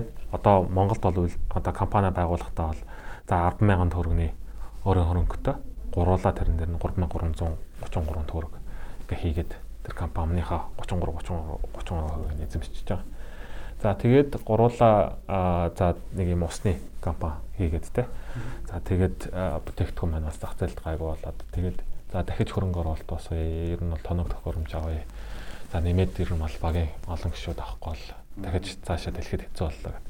За тэгээд хүмүүс ингээд авчиж байгаа гуруулаа. За тэгэнгүүтээ одоо хөрөнгө оруулалт босгоно гэдэг. За хөрөнгө оруулалт босгоно гэдэг. За $100,000 хэрэгтэй байна гэдэг. Тэгэнгүүт за нэг компани ороод ирж байгаа байхгүй $100,000 гэдэг. За 10% гингүүд гуруулаа 30 болоод нөгөө компани 10% болчихж байгаа байхгүй. За тэгэнгүүт ингээ явж исэн чинь нэг юутай те нэг хятад нэг нөхөр байна гэж бод. Тэр нөхөр бол юу гэж хэлж байгаа байхгүй. За ер нь бол би танаа компани хятад руу гарах экспортыг 100% хариуцъя тий. Надад энэ ч бол ийм сүлжээ байна. Бүр ийм нэгдүгээрт бол супермаркетын сүлжээ байна. Хоёрдугаарт бол биднэрт бол ийм логистикийн компани байна. Бүх асуудлыг хариуцжээ. Та хэд компанийнхаа 30% өгчих гэж хэлж байгаа байхгүй. За энэ мөчөд яагаад энэ айгүй хэцүү болж эхлэх вэ гэхээр за гуруулаа бол 10,000 төгрөг хийцэн. Ер нь бол юугаараа бит хөрөнгөөр. Тэгтээ зөндөөх ажил хийцэн тий. Тэгтээ гуруулангийн нэгдмэл зүйл бол энэ компани томрох тусмаа гуруулангийн хувьцааны үнц нь нэмэгдэнэ. За тэгээ IPO ч юм уу өөр компанид худалдах боломж ихсэн. Тэгэхээр гуруулангийн ашиг сонирхол бол тэр хүнийг оруулчих واخхой. За тэгэнгүүт нөгөө 10% өгсөн одоо $100,000 өгсөн компани маань асуудал үүсгэж эхэлнэ. За асуудал ч гэжтэй тэр бол одоо valid concern байхгүй. Юу гэхээр за та гурав юм хийждэг юм байж тий тэрнийх нь араас нь би ороод ирсэн. За одоо энэ нөхөр яг яагаад 30% ерөн авах юм тий би одоо $100,000 өгчөөд ингэж авах чинь энэ хүнд ер нь яагаад өгөх ёстой гэж байгаа тий. За тэгэл мэдээж яг уу мэрэгжлийн байгууллага мэрэгжлийн хүмүүс байвал ойлгоо шүү дээ. За ер нь бол тод юм байна. За тэгтээ тэр одоо ажлын үйлчлэгээ чинь бид нар зүгээр хөлсийн төлөөд өөр компаниар хэлэгдэж болно шүү дээ. Хэлж болно тий. Тэгэхээр яг нэг тэр хөрөнгө оруулагч буюу яг бит хөрөнгөөр хөрөнгө оруулсан хүн чинь тодорхой компаниг үнэлээд тий сая доллар гэж үнэлээд $100,000 оруулсан хүн чинь гээгүнд нэг хүн ямарваа нэгэн бэлэн мөнгө ч өгөхгүй тэгээд өөрөө бол тодорхой хэмжээнд тэрийг бид гурвын юм бол хийх ёстой ажил байхгүй тэр чинь тий одоо юу гэхээр гуруулаад одоо супер баг бид нар бол гадагшаагаар нь хятад руу экспортлно гэж хэлээд оруулаад ирсэн. За тэгэнгүүт за ер нь бол бид гур барахгүй юм шиг байна. Дахиад нэг хүн оруулаад ирээ. Гэнгүүт нөгөө хүн чинь бол би dilution болохгүй гэж хэлж байгаа байхгүй тий. Ер нь болоо санаа. Тэгэхээр энэ тохиолдолд яадаг вэ гэхээр ихэнх тохиолдолд гуруулаа 10% аваад нөгөө хүнд өгөөд тий тэгэнгүүт нөгөө хөрөнгө оруулагч чинь бол diluted болохгүй шүү дээ. Боёо тэр хүний 10% ирэл гуруулаа 20% болоод 30%-ийг нь манай хятадын нөхөр аваад 10%-ийг нь юу авчих واخхой тий хөрөнгө оруулагч. Ингэж л шийднэ. Тэгэхээр яалтчгүй тэр нөгөө in kind гэдэг тий бэлэн бусаар хөрөнгө оруулах ажлыг бол эхэнд нь айгүй зөв бүтцээ гаргаад биднэрт тий ер нь бол за эхнээсээ хятад руу бүгдээрээ бүтээгдэхүүнээ гаргая гэж бодож исэн бол тэр хүнээ л олоод эхнээсээ л тэр хүндээ хувьцааг нөгөө л ингээл явуул. Нөгөө хөрөнгө оруулагч яг битээр хөрөнгө оруулж байгаа, бэлэмнээр хөрөнгө оруулж байгаа тэр хүмүүсийг л хохироохгүй байх нь нөгөө үүсгэн байгуулагч хүмүүсээ чинь аягүй чухал зүйл байхгүй. Тэгэхээр нөгөө ихтгэлцэл нь алдаал аягүй асуудал үүсээд эхэлнэ. Анар бас нэг хэлжсэн юм. хэрвээ боломжтой бол хөрөнгө оруулагч бол хөрөнгө оруулалт аваад хэрэггүй гэдэг. Оронд нь зээл ав. Чамруу өсрэл банк ярина одоо муу жишээ боллоо гэж өсрэл банк ярина. Тэгэхгүй чи бүтэн хүний итгэлийг авчаад тэр хүний мөнгөтэй ингээд өрн дараа хийнэ гэдэг бол чи амьдралдаа хүнд өртөө болно гэдэг. Тэгээ бас нэг старт одоо Монголын технологийн компаниудын нэгийг би сонсч байсан. Эднийх бол их сайн компани. Ягаад гэвэл өмнөх бизнес нь дампуурхтаа үүсгэн байгуулагч залуучууд нь тухайн бизнес хөрөнгө оруулсан хүнийг нь аваад дараагийн бизнес дээр орж исэн. Хувьцааг нь эзэмшүүлээд гээд энэ гоё жишээ байсан байхгүй. Тэгэхээр энэ хөрөнгө оруулалттай холбоотой би зүгээр муу жишээ нэх юм бол нэг залуу компанийн тодорхой хувийг зараад магадгүй эрх мэдлээ тодорхой хуваар нь өгсөн юм шүү. Тэгээ нөгөө худалдаж авсан тал нь бид нэр хөрөнгө оруулах шаардлагатай байна гэж нэмж хөрөнгө оруулсараад нөгөө хүний чинь нэг өдөр хөөгөө гаргацсан ч гэдэг. Тэр иймэрхүү нэг юм муу кейсүүд сонсогдоод ахаар бас хөрөнгө оруулагч болон хөрөнгө оруулалт авж байгаа талдаа юм эрсдэл ч юм уу мэдлэггүйгээс л айгаад ах юмнууд байд юм шүү. Тэр иймэрхүү кейсүүд ер нь юу байд юм бол нийтлэг юм уу эсвэл хамгийн их алддаг зүйлүүд нь тий. Тэгээд одоо юу гэж зүйл байгаа? Hostile takeover гэж нэг ойлголт байдаг тий. Тэгээ энэ бол нэг компани худалдан авах M&A гэдэг хэсгээр нь бол айгүй чухал хэсэг нь. Hostile takeover дээр гэтээ яг ихэнхдээ том компаниудаар явдаг. Гэхдээ одоо тэр нь бол одоо ер нь бол зөвшөлтлөөр биш компанийг одоо худалдаж авах зүйл байхгүй. Тэгэхээр үүсгэн байгуулагч нар нь no гэж хэлж байсан ч гэсэн шууд авдаг арга. За энэний хамгийн одоо түгээмэл одоо хэрэглэгддэг арга нь юу вэ гэхээр зээл өгдөг арга байгаа. За зээл нь хувьцаанд хөрвөх зээлүүд байдаг тий. Тэгэхээр нөгөө хувьцаанд хөрвөх зээл болохоор нөгөө компаниуд маань бас төсөөлөл нь нэг тий одоо өөр юу вэ гэхээр за ингээд мөнгө аваад яа тий. Тэгээд энүүгээрээ мөнгө авч л байгаа юм чи энүүгээрээ бол гоё юм хийгээд тэгээд хэрэглэгч нар маань бол бас үнэн чимчин. Ер нь бол хангалттай өсөөд энэ зээлийг бол төлчихнөө. Worst case scenario бол бид нөр өөр хүнээс зээл одоо юу аваад төлчих штэ асуудалгүй л гэсэн. Тийм мөнгө аястай байдаг. Тэгэнгүүт ер нь яг олон улсад те энэ convertible note гэдэг зүйлийг өгж жагаад тэгээд тэрний чинь одоо trigger event гэдэг юм байдаг. Ер нь бол хизээ тэрийг хувьцаалаа хөрвүүлэх бай тэр зээлийг те. За тэднээс нь бол ихэнх тохиолдлууд бол нэлээд өргөн хүрээтэй. За нэг зүйл нь юу байдаг вэ гэхээр компани төлбөрийн чадваргүй болох гэж байгаа. Тэгэхээр одоо зээлийн хугацаанд нь төлж чадахгүй болох. За эсвэл ямарваа нэгэн байдлаар одоо хэрэглэгч нартаа ч гэсэн одоо ч нь бол төлбөрийг нь те. Одоо өөрөө commission based одоо ажилтдаг байвал commission-ыг нь аваад буцаагаад бусад мөнгөний өгөх боломжгүй байлаа гэж бодоход тэр чинь бол төлбөрийн чадваргүй болж байгаа нэг хэлбэр шүү дээ. Тэгэнгүүт тэр тохиолдлуудад шууд яаж болдог? Одоо хувьцаанд хөрвүүлээд тэгээ хяналтын вакцины авчихаар л шууд компаниг одоо худалдаад авчиж байгаа зүйл. Энэ тохиолдолд бас яадаг вэ гэхээр одоо гэрээнүүд дээр assignment гэдэг одоо шилжүүлэх нэг тийм заалтууд байдаг. Тэр заалтууд дээр ямарваа нэгэн байдлаар одоо зээл авж байгаа хүний зөвшөөрлгүйгээр тэр зээлийг шилжүүлэх эрх их тохиол байдаг байхгүй зээлдүүлэгчд.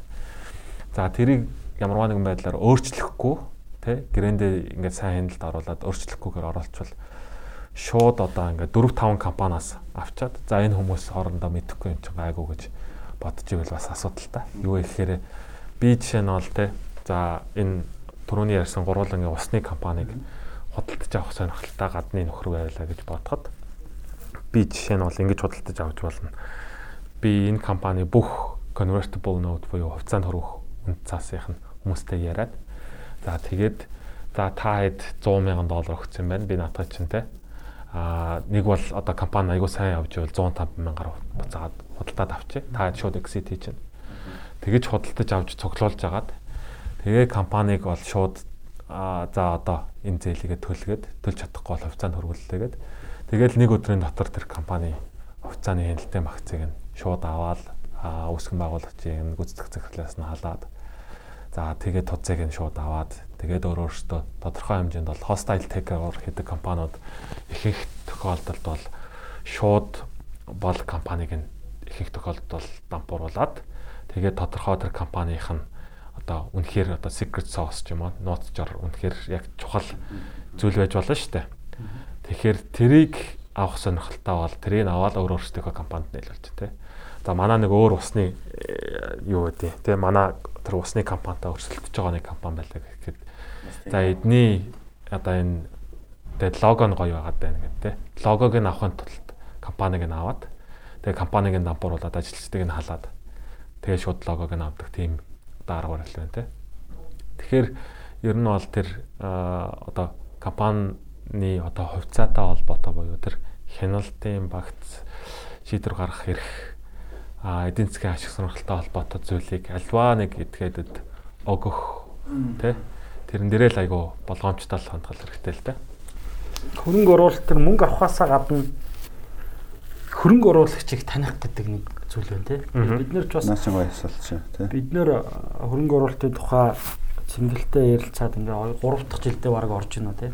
Тэрнээс өмнө бас анараа биднэрт хэлжсэн зүйл та хинээс хэдэн төгрөг авахаасаа илүү нэгдүгürt хинээс авах нь тий. За тэр хүн нь сайн муу байхаас гадна тухайн салбарынх уу, салбарынх биш үү, салбарынх бол бусад хүмүүстэй хамтрахад хэцүү болдог ч гэдэг юм. Тэгэхээр энэ нөхцөлийг маш сайн хараарай гэжсэн нэг жишээ.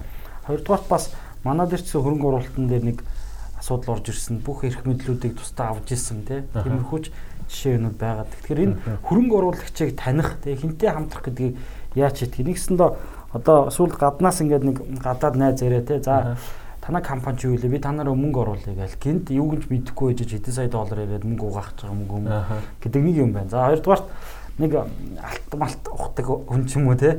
За та хэд одоо намайг өөр компаниар хөрөнгө оруулах гэсэн. Та хэд яах юм? Би мөнгө хийчихгээд ингээд байх. Нөхцлүүдэд одоо яах юм те. Тэгэхээр хөрөнгө оруулагчийг таних ач холбогдлын талаар бас сонсогчдод. Тэгэхээр гоё ялцгүй гоё асуулт. Тэгээд ер нь бол компани болгонд тэр сайн хөрөнгө оруулагч гэдэг тодорхойлолт нь бол өөр байна. Яагаад вэ гэхээр компани болгон бас өөрөө өөрөмөц. Компани гэхээр бол ер нь бол шийдвэр гаргаж байгаа хэдэн хүмүүс. Тэгээд ер нь бол компанийн л одоо ажилчдал гэж бодох хэрэгтэй шүү дээ. Тэгэхээр энэ хүмүүсийн дотоод тэр соёлоос хамааралтайгаар тэр сайн хөрөнгө оруулалтын тодорхойлолт нь гарч ирж байгаа. За өнөөдөр манай компани те бүгднийг өөрөөсөө хийдэг те. Ямарваа нэгэн байдлаар ноу хавыгаа бол гаднаас авдаггүй. Ер нь бол өөрөөсөө дотоод хүчээр явдаг хүмүүс байж болно шүү дээ. За энэ нь бол жишээ нь бол юу вэ? Контент хийдэг хүмүүс байж болно. За контент хийдэг тий талантууд байлаа гэж бодоход тэр хүмүүс тий гаднаас тодорхой хэмжээнд бол юу вэ тий менторшип аваад эсвэл нөгөө хүмүүсээсээ тий одоо нетворкийг нь ашиглаад тий ингээд яваад ах шаардлагагүй хүмүүс байж болох байхгүй. Контент бол өөрөөртөөх нь уран сэтгэмж, креатив байдал тэрнээс хамаарж байгаа тохиолдолд бол магадгүй тий түрүүний одоо жишээгээр ярьдаг уул уурхаа эргэлдэг ах нар бол магадгүй айгүй хамгийн зөв хөрөнгө оруулагч байж магадгүй байхгүй. Яагаад вэ гэхээр тэр хүнээс бид нар бол ямарваа нэгэн байдлаар өөрөөсдийнхөө бизнес бүтээлийг хийхэд одоо хувь нэмэр шаардаад авах шаардлага байхгүй. За тэгэнгүүт зарим тохиолдолд өөр бизнесүүд тий одоо бэлэн мөнгнөөс илүү ноу хав айгүй чухал компаниуд байдаг тий. За тэр нь юу вэ гэхээр за нэгдүгээрт бол тий айгүй том бизнесийн нетворктой тийм хөрөнгө оруулагч байж болно. Тэр нь бол тий бага хэмжээний мөнгө өгөөд тэгээд тэр компанид айгүй олон харилцагч авчирч чадах. За эсвэл тэр тэр компани бүтээгдэхүүнийг олон улсад өөрийнхөө distribution channel-аар дамжуулаад гаргаж өгөх боломжтой.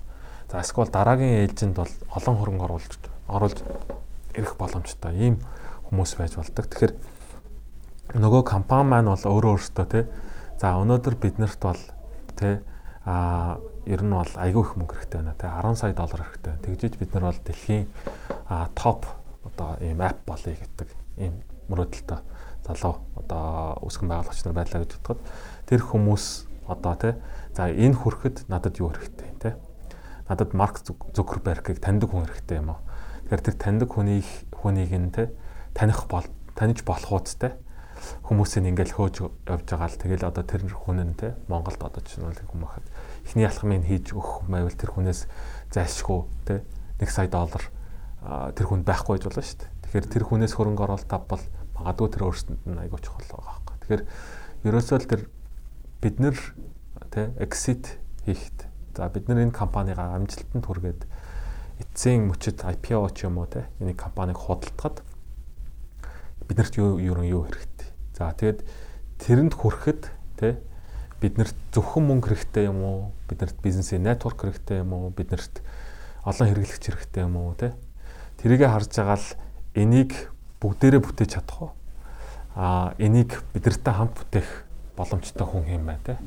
Тэгээд тэр хүнийгээ л одоо хойноос нүгүүгээл те.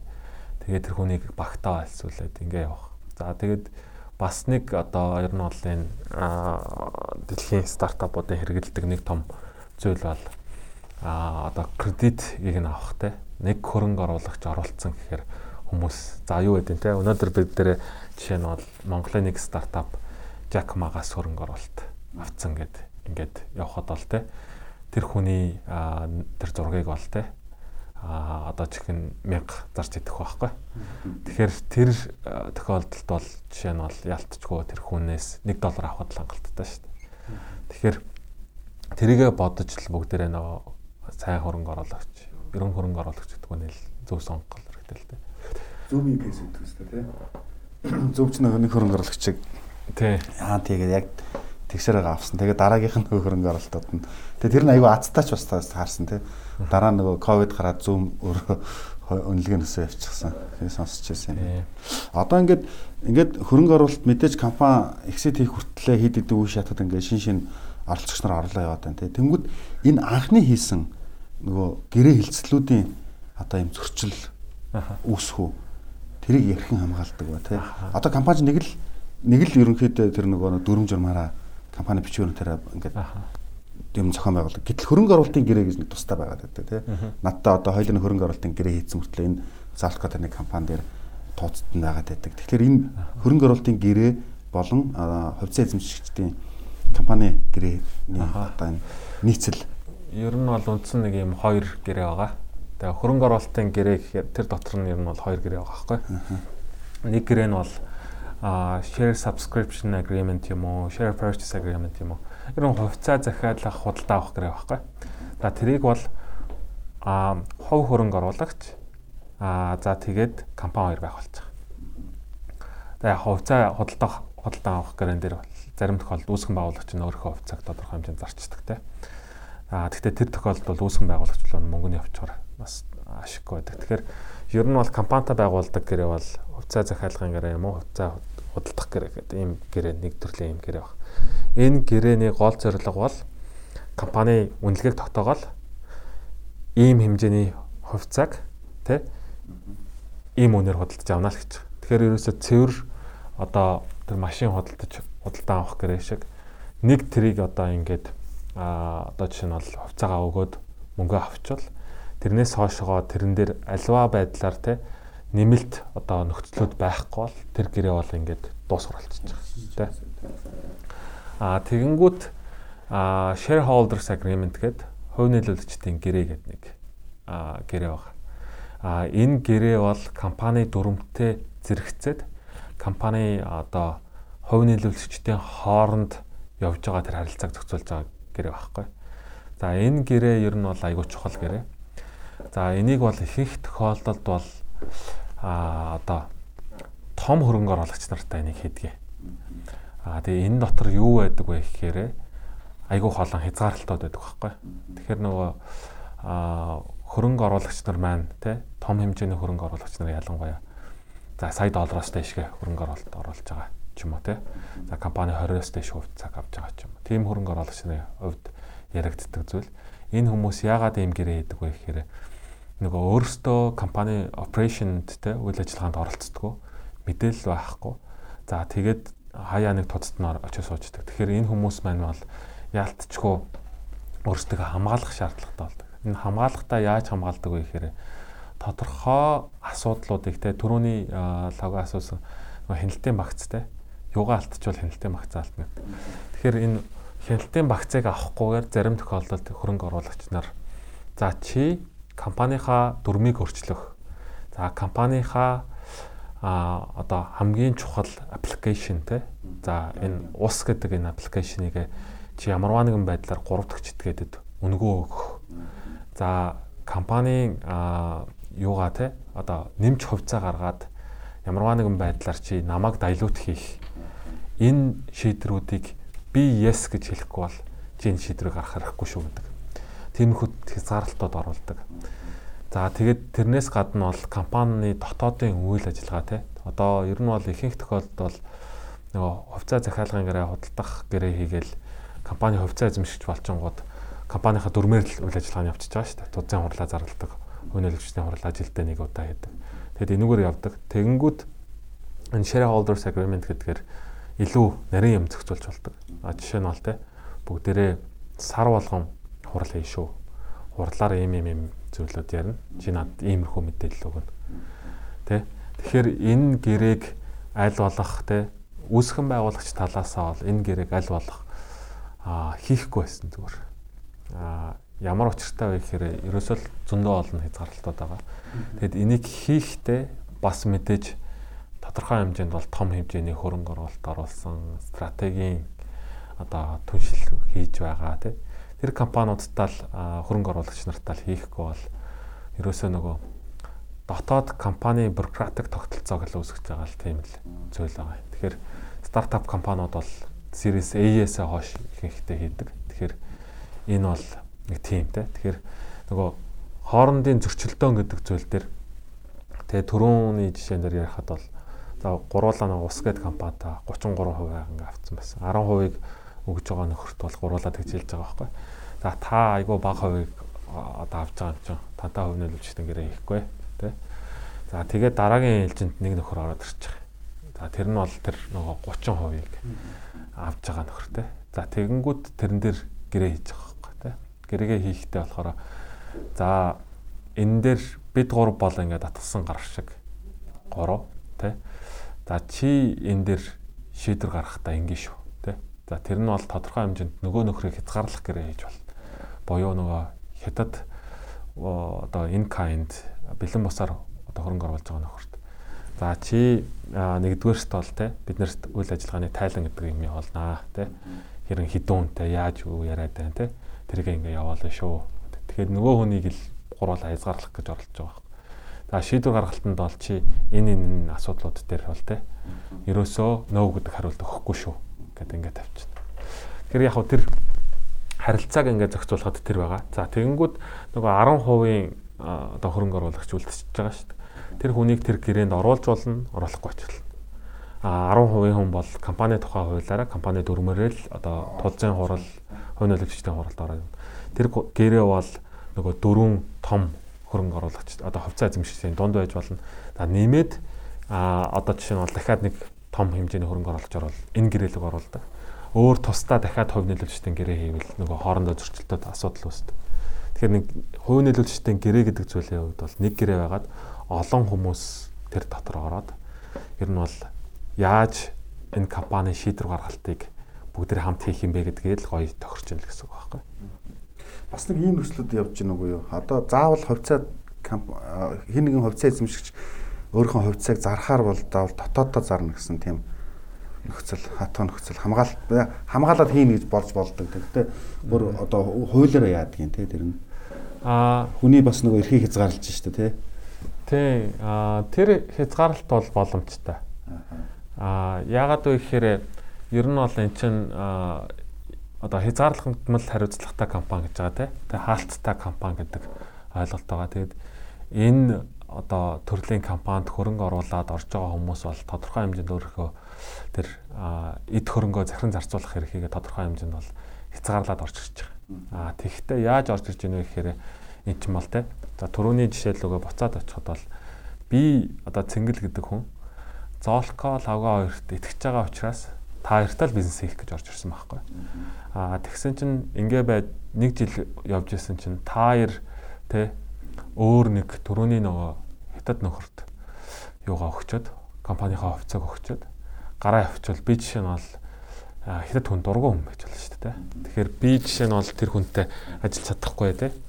Заавал тийм учраас нөгөө тэргүүн ээлжинд худалдан авах хэрэг гэж байдаг те. Тэгэхээр та хоёр одоо надад таалагдахгүй хүнд зарах ч байгаа бол би таяраас хувьцаа гэж худалдаж авах. Эсвэл тэр бүр хязгаарлах тэр боломжийг ялцчихв. оруулж болно. За дефолтороо бол тийм одоо иргэний харьяалтай холбоотой зүйлүүд байхгүй. Гэхдээ түрүүний хэлсэн тэр хувь нөлөөлөгчдийн гэрээ гэдгээр хязгаарладаг.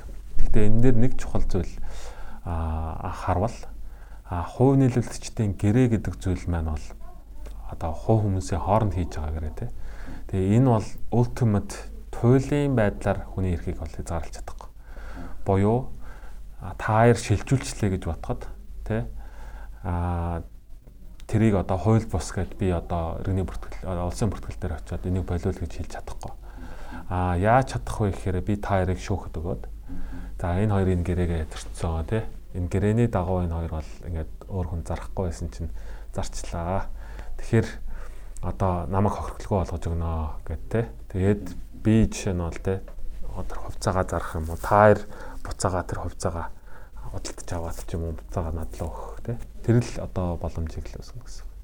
За тэгвэл ингээд цагаа гаргаад бас нэлээд дэлгэрэнгүй нарийн ярьлаа шүү дээ. Бид нар ойролцоолын заалтууд руу ороод байж болох нөгөө нөхцлүүдийг одоо энэ тентээс нь асууж ярьлаа. Тэгээ бидний урилгыг авч бас цагаа зарсан Цэнгэл захиралтай баярлалаа.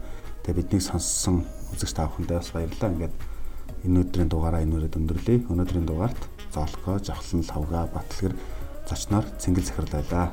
За ингээд дахин уулзлаа баярт. За баярлалаа.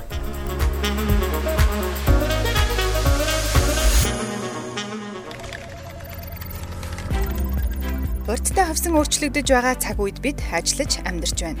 Технологийн дэвшил өдөр өдрөөр шинжлэгдэж, цар тахлын дараах өөрчлөлтүүд шин тэнцвэр, шин хэвийн байдлыг бий болгож байна. Хүний амьдралын хэв маяг тасралтгүй өөрчлөгдөж байна. Гагцхүү эрчимтэй хөгжлийн энэ цаг үе байгууллагуудаас өөрчлөлт шинжилтийг цаг алдалгүй хийх. Энэхүү өөрчлөлтөө тогтмолжуулахыг шаардж байна. SEO подкастын багаас өөрчлөлт хийхээр төлөвлөж байгаа компаниудаа зориулан Leading Change зөвлөх үйлчилгээний хөтөлбөрөөр санал болгож байна. Та хэрвээ илүү дэлгэрэнгүй мэдээлэл авахыг хүсвэл SEO podcast Facebook хуудсанд хандаарай.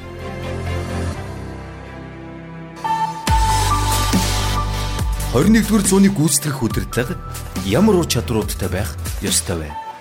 SEO хүний мэдэх ёстой олон зүйлсийг SEO podcast-аас